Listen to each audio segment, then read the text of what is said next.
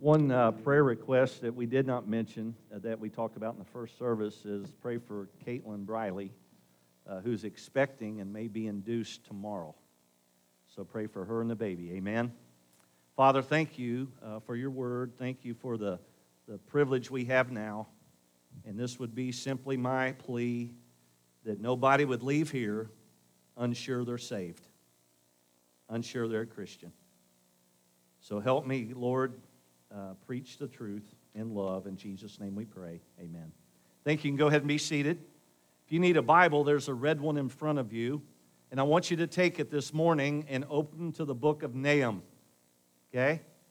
Go about middle ways of your Bible and then go to the right, and you're going to come upon this little 3-chapter book that we have been in for a few weeks in the series. And I hope we all would be able to say we've learned a few things along the way when it comes to the history of Assyria, especially Nineveh. Now, let me just kind of walk us to where we're at. Almost 100 years prior to Nahum writing this book, Jonah the prophet was sent to Nineveh, but he didn't want to go. Most of you know the story. He went the opposite direction. If we learn anything about the life of Jonah, this is it. Don't go in the opposite direction when God tells you to do something. There's always a consequence. There's always a price you're going to have to pay. To all of our grads, statistics say that you're very likely will quit coming to church once you get out of high school. Don't be part of that statistic. Make a decision that you're going to honor God with your life. And listen, your college experience, if you choose to go to college, or whether you start working in employment, you can serve the Lord wherever you're at. And we hope that you'll just make that decision right now as you think about the other things as we go forward. So he goes the opposite decision. He gets on a boat, and God uses some people on the boat to identify that Jonah's the problem. Jonah confesses, I am, and they throw him overboard. A great fish picks him up. He spends 3 days, 3 nights. It's a picture, listen, of dying and being resurrected. It's a picture of Christ, and here's the good news. He hits the ground running to Nineveh to preach the gospel. Now, about 100 years later, Nahum, a prophet like Jonah, we call him a minor prophet because we just don't know as much about him. Oftentimes, we skip right over him, thinking that he's insignificant, and we've learned that God does big things in small places. And he speaks this time through Nahum. Why? Because when Jonah preached the gospel commanded by God, there was revival in Nineveh. I mean, revival swept the land. Even the authorities said, we're going to worship the God of Jonah. And here we are, 100 years later, and revival is just something they talk about in the past. Nineveh has slid right back into the same lifestyle that they were involved in. In many ways, to me, that sounds sometimes like revival in church.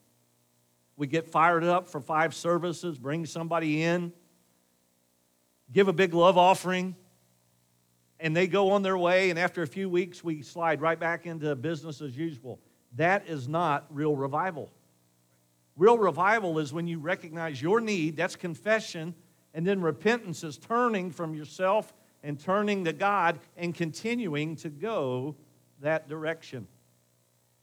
So we begin in Nahum chapter 3. If you're with me, say amen. I realize what time it is, and I'll be diligent. Nahum chapter 3. Woe to the bloody city! It is all full of lies and robbery. Its victim never departs. Nahum is writing about Nineveh. He's writing about this wicked city that has walked away from revival. Its victim never departs. The noise of a whip and the noise of the rattling wheels of galloping horses, of clattering chariots. Remember, Assyria had this army of chariots that was unlike any other. Horsemen charged with bright sword and glittering spear. There's a multitude of slain, a great number of bodies, countless corpses. They stumble over the corpses. because of the multitude of harlotries of the seductive harlot, the mistress of sorceries, who sells nations through her harlotries and families through her sorceries. Behold, I am against you, says the Lord of hosts. I will lift up your skirts over your face. I will show the nations your nakedness and the kingdoms your shame. I will cast abominable filth upon you, make you vile, and make you a spectacle. This morning, when you look at this passage, the first 3 verses remind us that Assyria was very clever. Assyria was clever in getting other nations involved. John Phillips, in his commentary, wrote this many years ago, said these very words.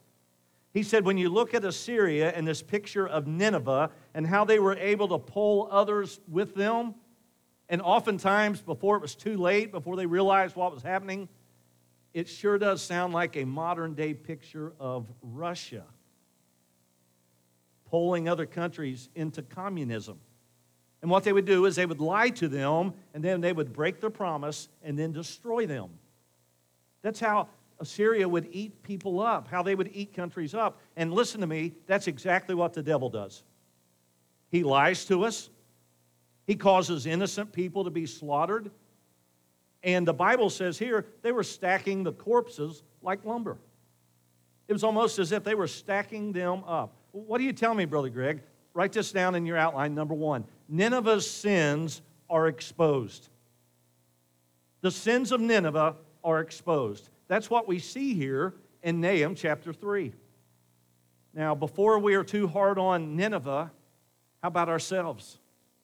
Do you know there's not anything you've ever said, done, or thought that God doesn't know? The Bible says in Matthew chapter 12, verse 35, a good man out of the treasure of his heart brings forth good things, and an evil man out of the evil treasure of his heart brings forth evil things. But I say to you, listen to me, that for every idle word men may speak, they will give an account on the day of judgment. The Bible says this in Romans chapter 14. Why do you judge your brother? Why do you show contempt for your brother? For we shall all stand before the judgment seat of Christ. Mark your Bible here in Nahum chapter 3 and go forward to the first book in the New Testament, Matthew chapter 7. Matthew chapter 7. I believe this chapter is one of the most sobering chapters and passages in the New Testament. It's a warning. It's a warning for us to quit trying to look good on the outside and make sure our heart is right. Verse 13. If you're there, Matthew 7:13, say amen. Enter by the narrow gate, for wide is the gate and broad is the road that leads to destruction. You know, just a few days ago, I believe the rock group The Who was back in Cincinnati for the first time in 43 years, I believe it was. And I can remember being in high school. Some of you will remember this. They opened up the wrong doors or not enough doors, and some kids were smashed to death.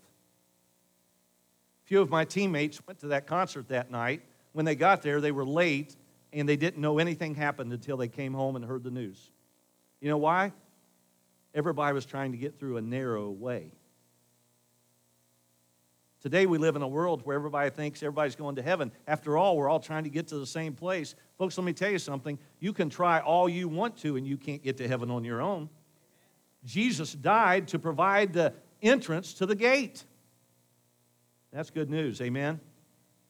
Sure does take a lot of pressure off of you and me this morning to know that the only way I can get to heaven is because of Jesus Christ.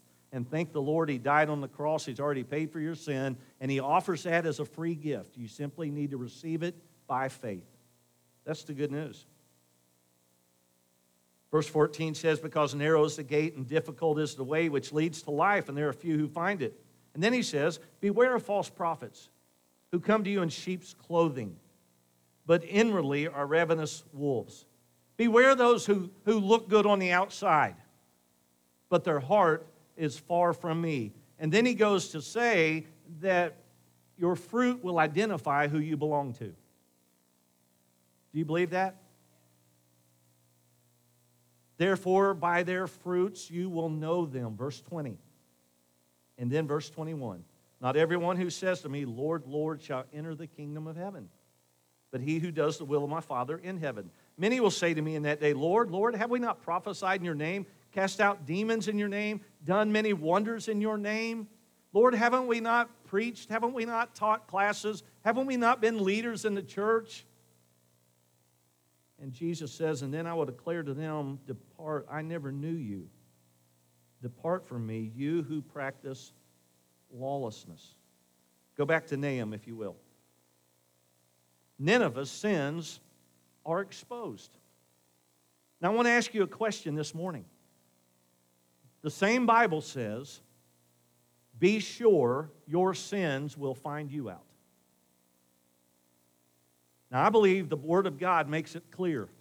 You play with sin long enough, it will be exposed. You want to live deliberately in disobedience? I'll expose you. And you might be here today and you think you've got everything covered. You think you've got everybody fooled. Nobody knows what's going on in your life. Friends, I'm here to tell you your sin will be exposed. And that leads us to number 2. If you're flirting with sin this morning, quit it. Quit. Stop it. Why? Because you are on a slippery slope. You're on a slippery slope. You'll say, Brother Greg, but that's why we come to church, so I can feel better about myself on Sunday morning. Brothers and sisters, if my messages only cause you to feel better about yourself, we're missing the convicting power of the Holy Spirit of God. James 4, verse 7, submit to God, resist the devil, and he will flee from you. Ephesians 6:11, put on the whole armor of God. 1 Peter 5:8, be sober, be vigilant, because your adversary, the devil, walks around like a roaring lion, seeking whom you may devour. This past week, Kyle was a chaperone for the zoo trip, first grade. So I asked him, and I guess once you get there on the bus and get them back in the bus, you don't get a whole lot of time at the zoo. It's fast. Am I right, Stephanie? And I said, what did you go see? And I'm thinking the boys would say, monkeys, apes. I said, no, we want to see the lions. We want to see the lions. I'm going to tell you, if the picture of the devil is a lion, he will tear you up and not think twice about it. And not think twice about it. So in this passage, the first 3 verses remind us that Nineveh's in trouble, that Nineveh's resume is littered with lives and damage and hurt and death, and that their sins are going to be exposed. And by the way, when you talk about flirting, listen to me. When you flirt with anything, you know what you're doing. Quit blaming it on somebody else. You know what you're doing. Some of you are looking at the internet, and you're just right there. You're right there. But you somehow have managed to make yourself feel that it's okay. I'm telling you, the devil's got you right where he wants you. He's got us right where he wants us. Folks, listen to me. The Bible says they were stumbling over the corpses. And I'm telling you, the highways are littered with damaged testimonies of people who did not take flirting with the enemy seriously. Look at verses 4 through 7. Chapter 3. Because of the multitude of harlotries, of the seductive harlot, the mistress of sorceries, who sells nations through her harlotries and families through her sorceries. The Lord says, I'm against you, says the Lord of hosts. I will lift up your skirts over your face. I'll show the nations your nakedness and the kingdoms of your shame. Brothers and sisters, not only does God use the picture of a prostitute in this passage, he reminds us, number 3, that idolatry is associated with it. Idolatry associated with it. You see, the chief god of Nineveh was Ishtar, the goddess of sexual passion, fertility, and war. And just like a harlot, Nineveh entices others through power and promises and prosperity to join them. They step into the trap. Now, I want to ask you this morning, what are some things in your life? If idolatry is associated with prostitution in Scripture, what are some areas in your life that have set them up as being idols? You know, we've just finished a 21-day of prayer together as couples or individuals. Some of you gone through it individually. Boy, it's been challenging to me. I hope it has been to you. But you know, even we learned in our marriage that we can set our kids up to be idols in our life, and it's going to affect our marriage. You know, a bunch of first graders were asked the question, what's the best gift your dad could give your mom for Mother's Day? Their answer was, loving my mom. I believe there's security in that when they see a father loving a mother. But what are some things in our lives? Well, let's just name a few. How about money? How about power? How about our job? How about our position? How about our ball team? We're living in a day where we're chasing everything. And brothers and sisters in Christ, if your relationship as a couple or as an individual is not grounded by your commitment to Jesus Christ, it will affect everything.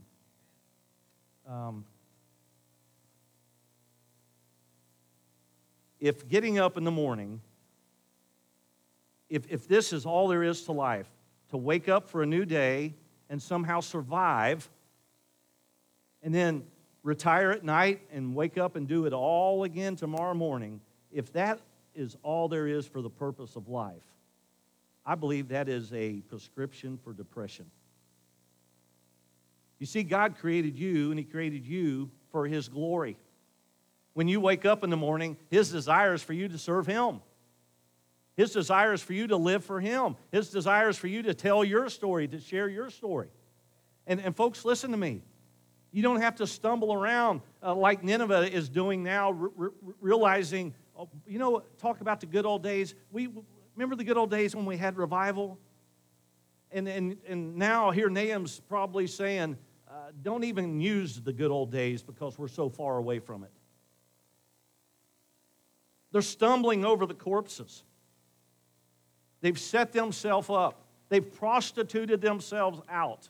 So what does God do? He says, I'll not only expose your sin. Number 4, Nineveh would be embarrassed. He said, pull your skirt up over your head and show the world your nakedness. Embarrassed. You know, the Bible talks about sometimes as Christians we can embarrass ourselves. Amen.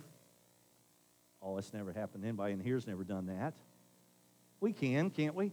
You know, there's a passage of Scripture that talks about Jesus warning that when you come to a feast, don't take the best seat at the table. Because the host may come in and tell you that you need to move because you have someone else's seat. He said, when you come, take the back seat as a servant. And if the host needs to, he'll come get you and move you forward. Folks, I'm telling you, before we're too hard on Nineveh, we need to take a good look at our own lives. We need to take a good look at our own lives because when you think about what God wants to do, it comes down to recognizing that I should be embarrassed about my sin. And anymore, we just kind of move on as if it's nothing. Listen, we're studying holiness on Wednesday night. When you recognize the holiness of God and that sin breaks the heart of a holy God, it should change our perspective on what we do and how we live. But we've lost sight of who He is. We've lost sight of who He is. Verse 7, it shall come to pass that all who look upon you will flee from you and say, Nineveh is laid waste. Nineveh is empty. Nineveh is no longer. Number 5, it would become empty. What was is no longer.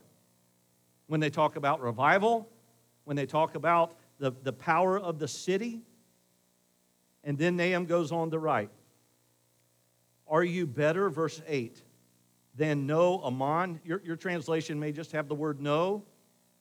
This is a place called Thebes. Thebes, Thebes. It was a powerful city. The Greeks referred to it as a place where treasures were poured in. It was a place where royalty wanted to be buried. Yet it was a place that fell to Assyria. It was a place that once was. And here's what Nahum is doing. He's comparing the two. Here is a place that you destroyed, and you're no better than them. You're finished. You know, when you give your life to Jesus, what was is no longer. I had the privilege to do a funeral this past Tuesday of a longtime friend, passed away in Fort Myers, Florida. They brought her back to Dayton for the burial. At the graveside, it was Tuesday, I was reminded that it was May 5th, 5/17, this past Tuesday. You know, the Bible says in 2 Corinthians 5:17, if any man's in Christ, if any woman's in Christ, she's a new creature. Behold, old things have passed away. All things become new. And what's Nahum doing? He is giving them the story of how great the fall will be. Look at verse 8. Are you better than them? They had it all. They were situated by the river. They had the waters around her. The rampart was the sea. Whose wall was the sea? Ethiopia and Egypt were her strength. And it was boundless. Put and Lubim. Most would say this is Libya. They were helpers. See, this was a picture of Assyria, of Nineveh, pulling people in. Let's look down a little further. Look at verse 11. You will also seek refuge from the enemy. Okay, that tells you something about defeat. Your strongholds, verse 12, are fig trees and ripened trees. And if they are shaken, they fall into the mouth of the eater. Surely your people in the midst are women. The gates of your land are wide open for your enemies. Verse 15. There the fire will devour you. The sword will cut you off. Look down a little further. 17. Your commanders are like swarming locusts, and your generals like great grasshoppers, which camp on the hedges on a cold day. And when the sun rises, they flee away. And the place where they are not, it's not known. You know what Nahum is telling them? You reap what you sow. You reap what you sow. Fire will devour you. By the sword you will be cut off. And it's coming back to you. Number 6. Nineveh would not stand against the wrath of God. Brothers and sisters, none of us can stand.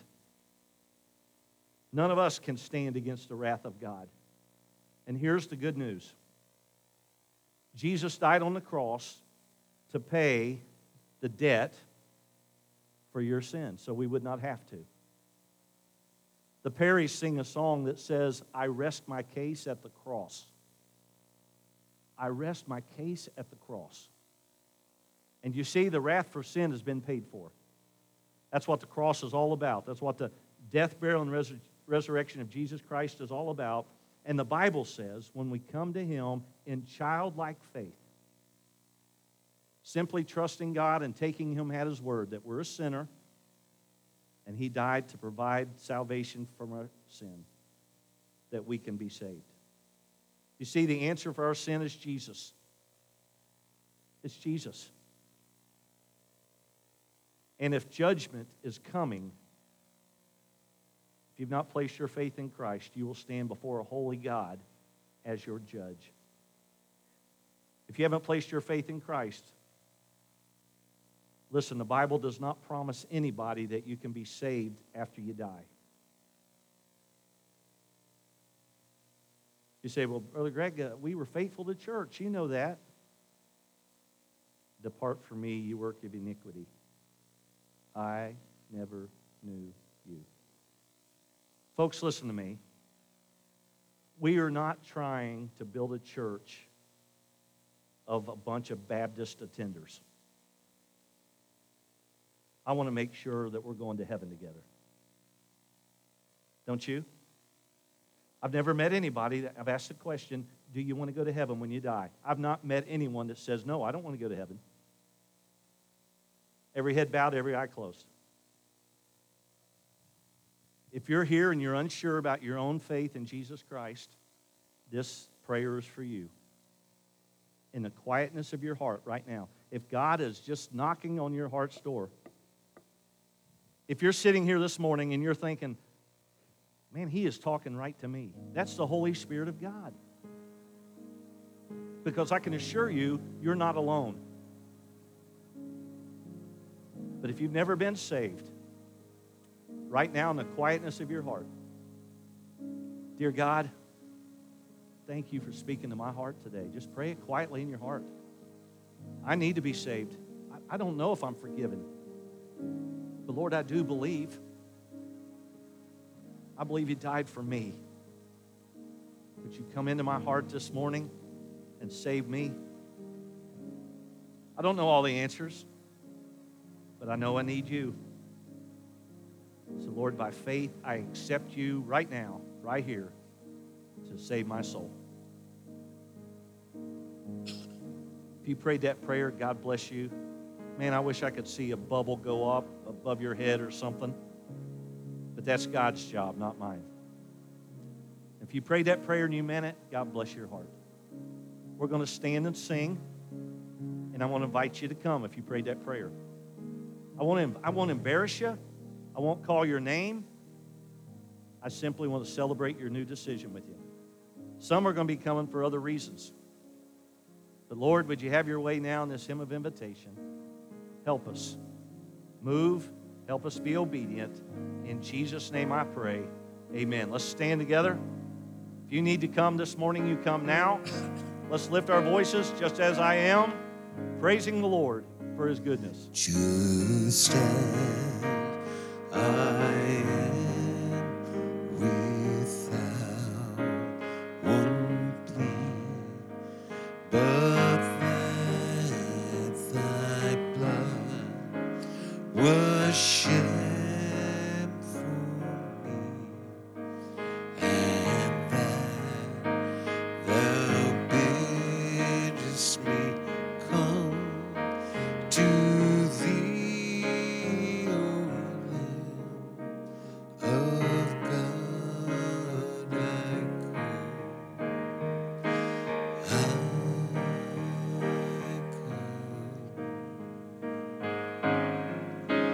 I come broken to be mended.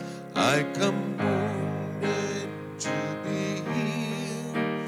I come desperate to be rescued. I come empty to be found. I come guilty to be pardoned by the blood of Christ the Lamb. And I'm welcomed with open arms. Praise God, just as I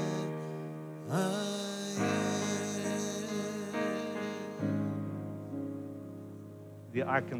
I come guilty to be pardoned.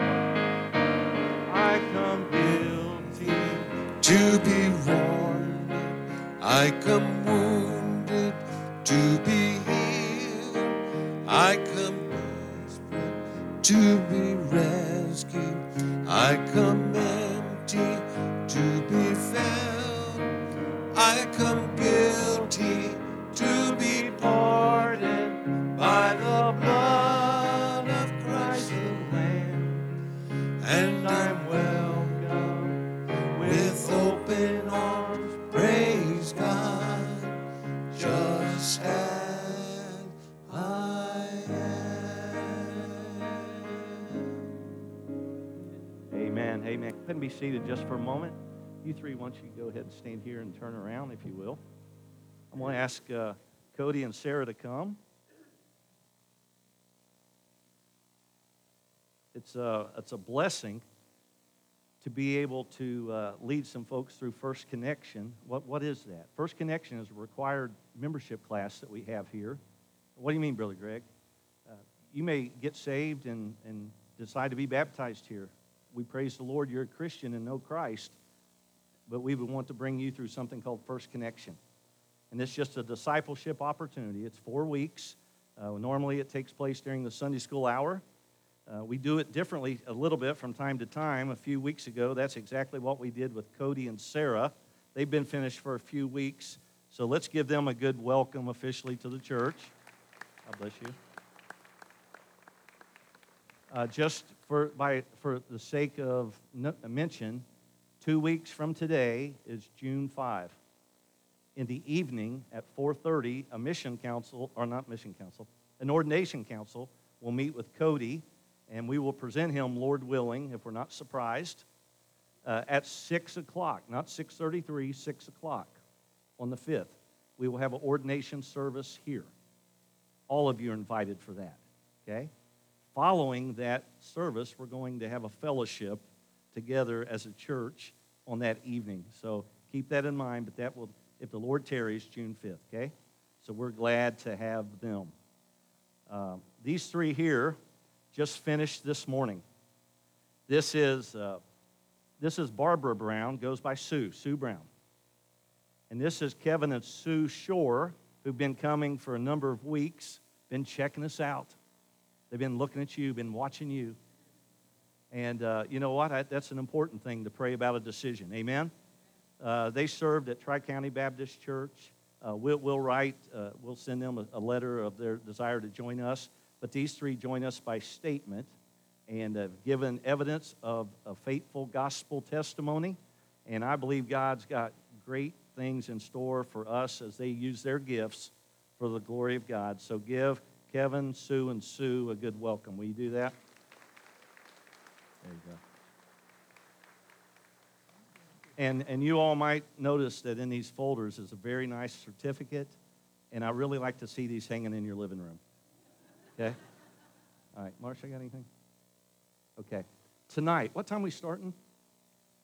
Okay, Marsha will be here. What time are we starting? Okay. And I think there might be some kind of quartet at 5:30 practice. So there's going to be something a little different tonight. Pray for Kyle. He's looking forward to it. I said, Kyle, please don't preach a message that has to do with food. He probably will. Amen? Let's stand. And after we dismiss, if you'd like to come by and give these a good hand of welcome, feel free to do that. Let me instruct us, because the way we have multiple aisles, it can really get traffic jam. Maybe go to your right and come in this way, okay? And you'll come by Cody and Sarah first, and just give these a good welcome if you can, all right?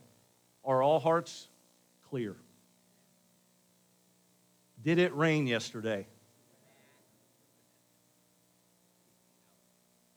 We're going to close with this. This will be our benediction. Right. Showers of blessing. Mercy drops round us are falling. But for the... Do it again. Yeah. Showers of blessing. Mercy drops round us are falling. But for the If you'd like to give on your way out, the offering boxes are there. Thank you for your faithfulness. God bless you. Have a great day. Hope we'll see you tonight. Marcia, are we doing